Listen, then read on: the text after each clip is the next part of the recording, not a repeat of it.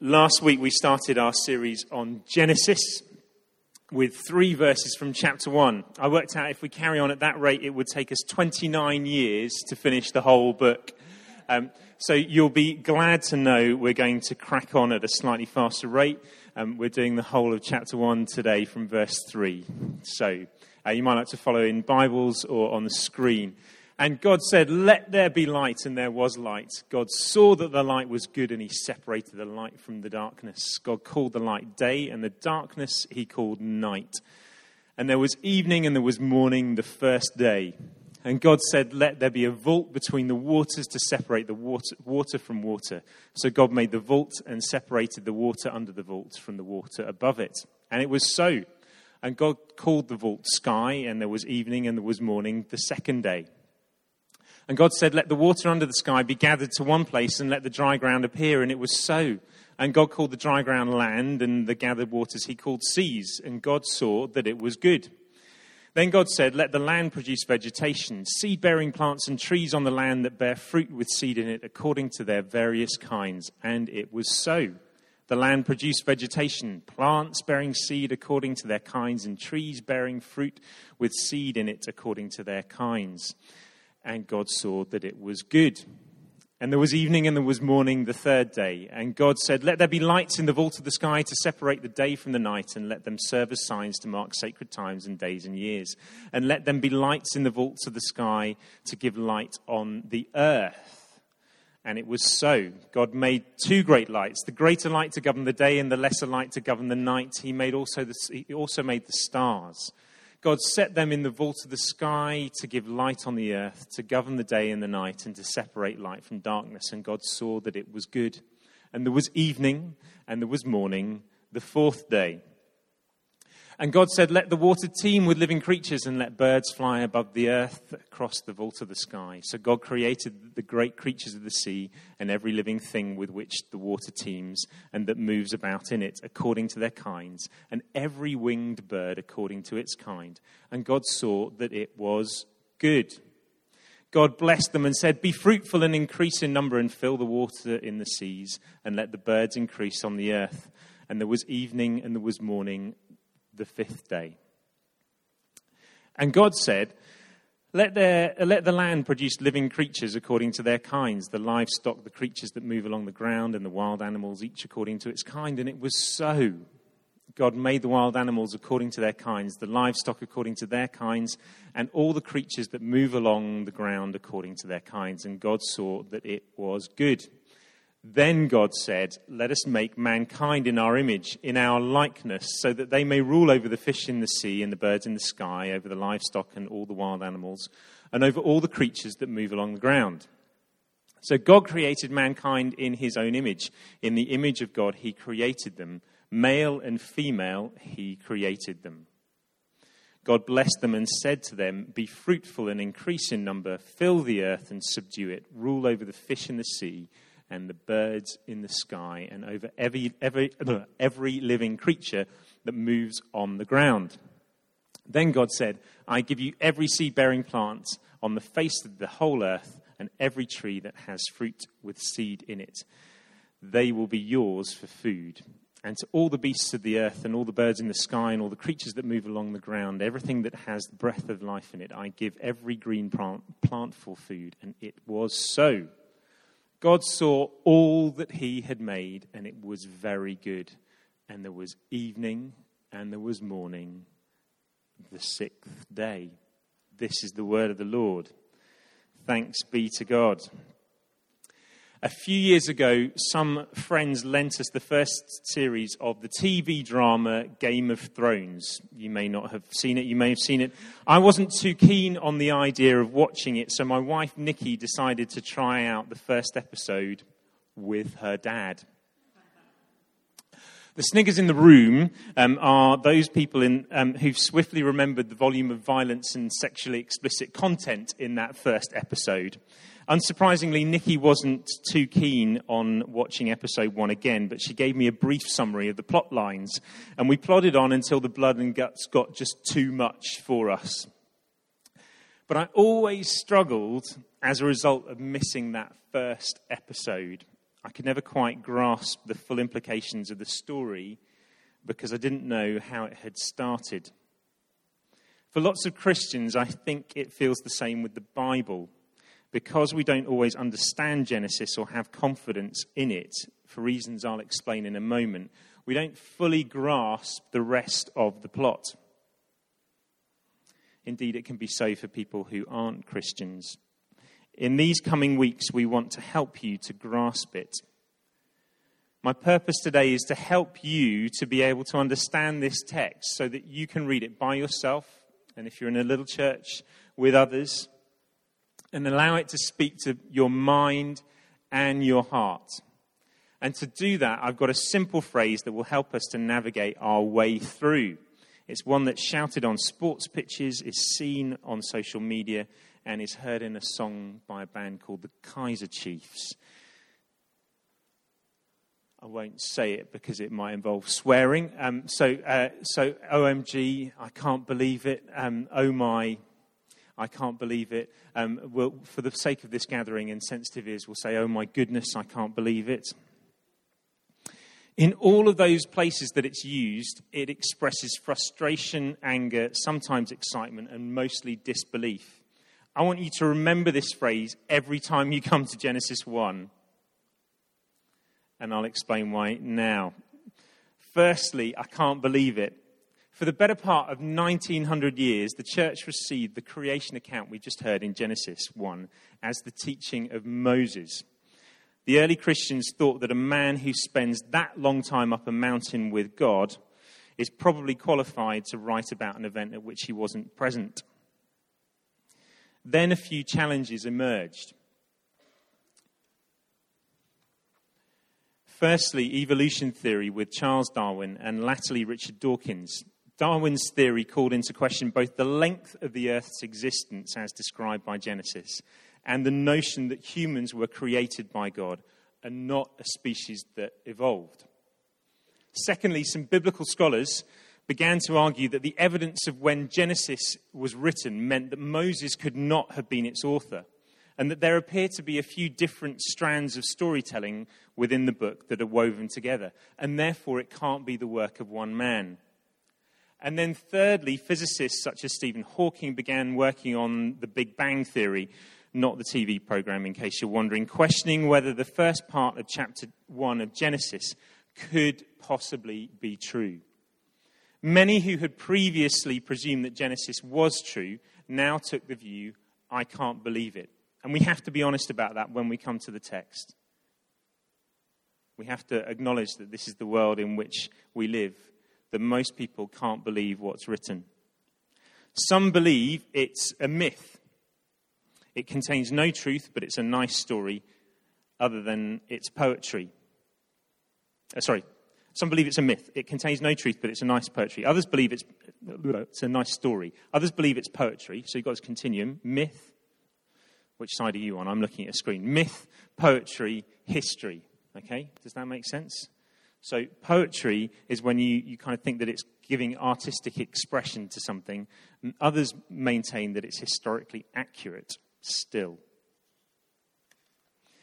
Some have located more conciliatory places, such as that between poetry and myth, where it's believed that Genesis is a myth with meaning. Others have located a place between poetry and history, holding that this has more truth than we could ever know. My job today is to help you to get into that left-hand half, or to consider what it might mean to be in that left-hand half of that diagram.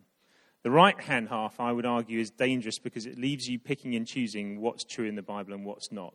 At what point, as you read through the Bible, does it become true? And the further you get towards the end of the Bible, the easier it is to find stuff not to believe in. Resurrection isn't that easy to believe in. Jesus coming again in the second return isn't that easy. Some of you are still saying, I can't believe it. That's okay. You may be saying it later, but let's carry on for the moment. The other part of our key phrase for understanding this text is OMG.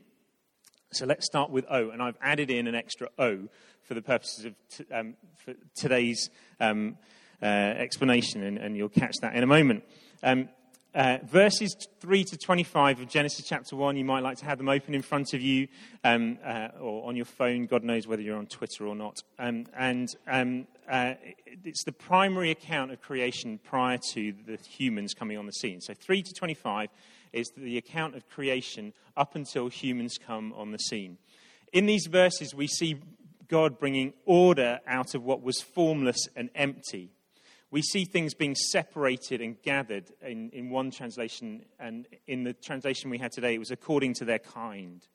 We see evening and morning. We see that God creates in day 1 what he then fills in day 4, and what he creates in day 2 he fills in day 5, and what he creates in day 3 he fills in day 6.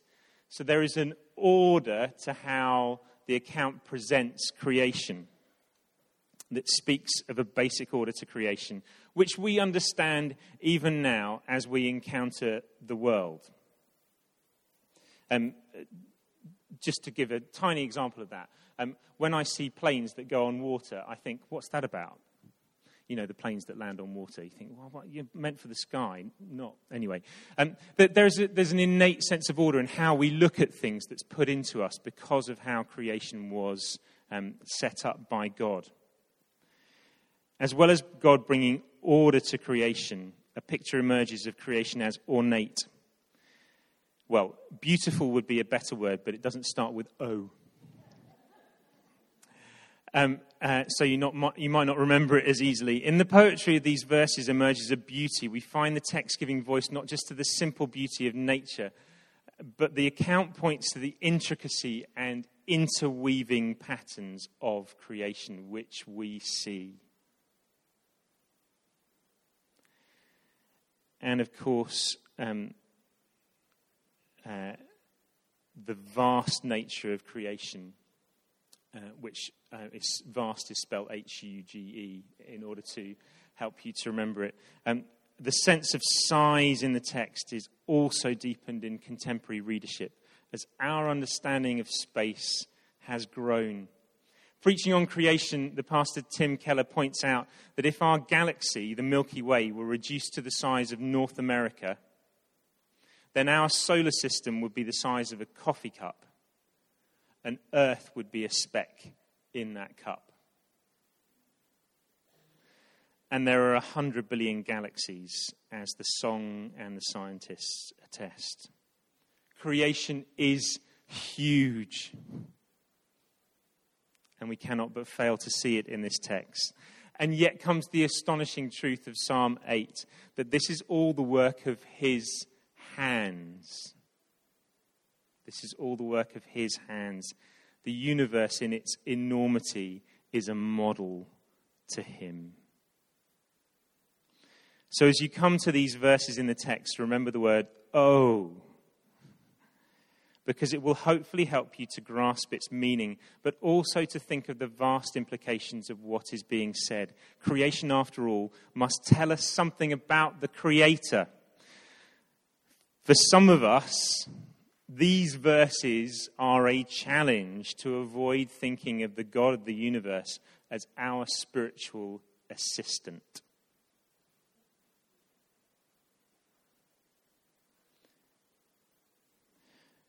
Moving on to verses 26 and 30 of chapter 1, I would encourage you to read these verses with the word my in mind. In these verses, we have the creation of the first humans, named later as Adam and Eve. Christians have read these verses both as history and as giving expression to a story in which we see ourselves. As a result, these are key verses for the Christian understanding of God and humanity because they tell us about our relationship with God. Not all of it. We'll find out more in Genesis 2 and 3. But if you miss chapter 1, you've missed a vital component, and it will make the New Testament harder to understand. Whilst the earliest Christian thinkers paid attention to the inference to the Trinity in verses 26 and 27, so you have let us make, not I'm going to make, but let us make. And then you have mankind was made in his image. So you have a plural and a singular in reference to the Godhead. They were also keen, the early Christian thinkers, to draw attention to the implication that there is something in all of us that reflects the image of God. There is something in all of us that reflects the image of God. Despite the enthusiasm for this concept, it has been very hard to pin down exactly what that means. It's clear from elsewhere that it doesn't mean that we're all children of God. You just have to read further on in Genesis and all over the New Testament to understand that. To jump further ahead in this plot, it means that whilst all have sinned, everyone is capable of godly acts. In other words, you don't have to believe in God to show the Maker's name in your behavior. It's why many of our friends who are not Christians are really good people. They're made by a good God, and they've lived in environments where that goodness has been pulled out of them. But more than just our behavior, there is something about our factory settings that speaks of our relationship with God. Yet so many today struggle to grasp this truth. Countless teenagers, particularly girls, are scarred by projections of other images into which they seek to conform. Many have emerged into adulthood, and it may be that you're in this category today, deeply damaged by these experiences. And some here feel like parenting teenagers into healthy self-image is just an impossible task. The invitation of the text is for us to be able to say to God, my image reflects your image. My image reflects your image. Evolutionary biologists might say that our image is just a mutated set of genes, and the physicist might say you're an accident. But God says, I made you in my image, and he asks us to say back to him, my image reflects your image, and to ponder that mystery and its meaning in our lives. As well as my image reflects your image, my stands for my responsibility to steward your creation. It's my responsibility to steward your creation. When we see ourselves in Genesis 1, we see that we are instructed to be fruitful, to increase, to subdue the earth, to treat it as ours, but not to destroy it. And it looks like we're not doing so well on that one. One Scandinavian philosopher pointed out that while science has been able to identify the climate crisis we face in great detail over the last 30 years, it hasn't been able to effect the necessary moral change that religion might have mobilized. Often the conversations around an adequate response to climate change, whether they're in the coffee shop or the pub or the park or at the school gate, they oscillate between the responsibility of the individual and of big corporates and government. Whilst both of those places are significant places of responsibility, I believe that greater momentum can be gained as small communities of people grow in their collective responsibility. I'm delighted, genuinely delighted, and I don't often pick out people in my talks, but I'm delighted about Reach and under Joe Masters' leadership. That little church has restarted, and they're calling themselves Fairground. For those who are in Fairground, a community of people living justly and responsibly in God's creation. I'm praying that these guys are going to show us and many others a way of living that is compelling, that can be passed on amongst small communities and be part of a bigger answer that God is building up through his church. Pray for them. No pressure. So and that leads us on to verse 31. Oh my goodness. God saw all that he made, and it was very good. In this verse, we see the very heart of God. God's goodness leads him to create, and to create in goodness. This week, something happened to me that led me to the conclusion that a friend had wronged me. As we spoke on the phone, I was reminded of their goodness. And as we untangled the misunderstanding, we remembered what had built our friendship in the first place. Because of a faulty image of God, many of us have moments of suspecting that he isn't good. it's then only natural to give up on Genesis, because it's likely to persuade us further that God isn't good, especially if we don't have a healthy way of reading it. What turns out to be true, and what I hope will be true for all of us, is the further we push into this wonderful text, the more of his goodness we see. And furthermore, we see the gap that emerges between his goodness and ours, a gap that we created, and a gap that in Jesus is closed. In Jesus, we see the continued goodness of God in a Saviour willing to take our place in death so that we can be restored to our factory settings. Dear friends, as we grasp this first part of the story of Genesis, we have the opportunity to travel from a place of cynicism to a place of wonder, where we say not in disbelief, but in worship, "Oh my God, I can't believe it."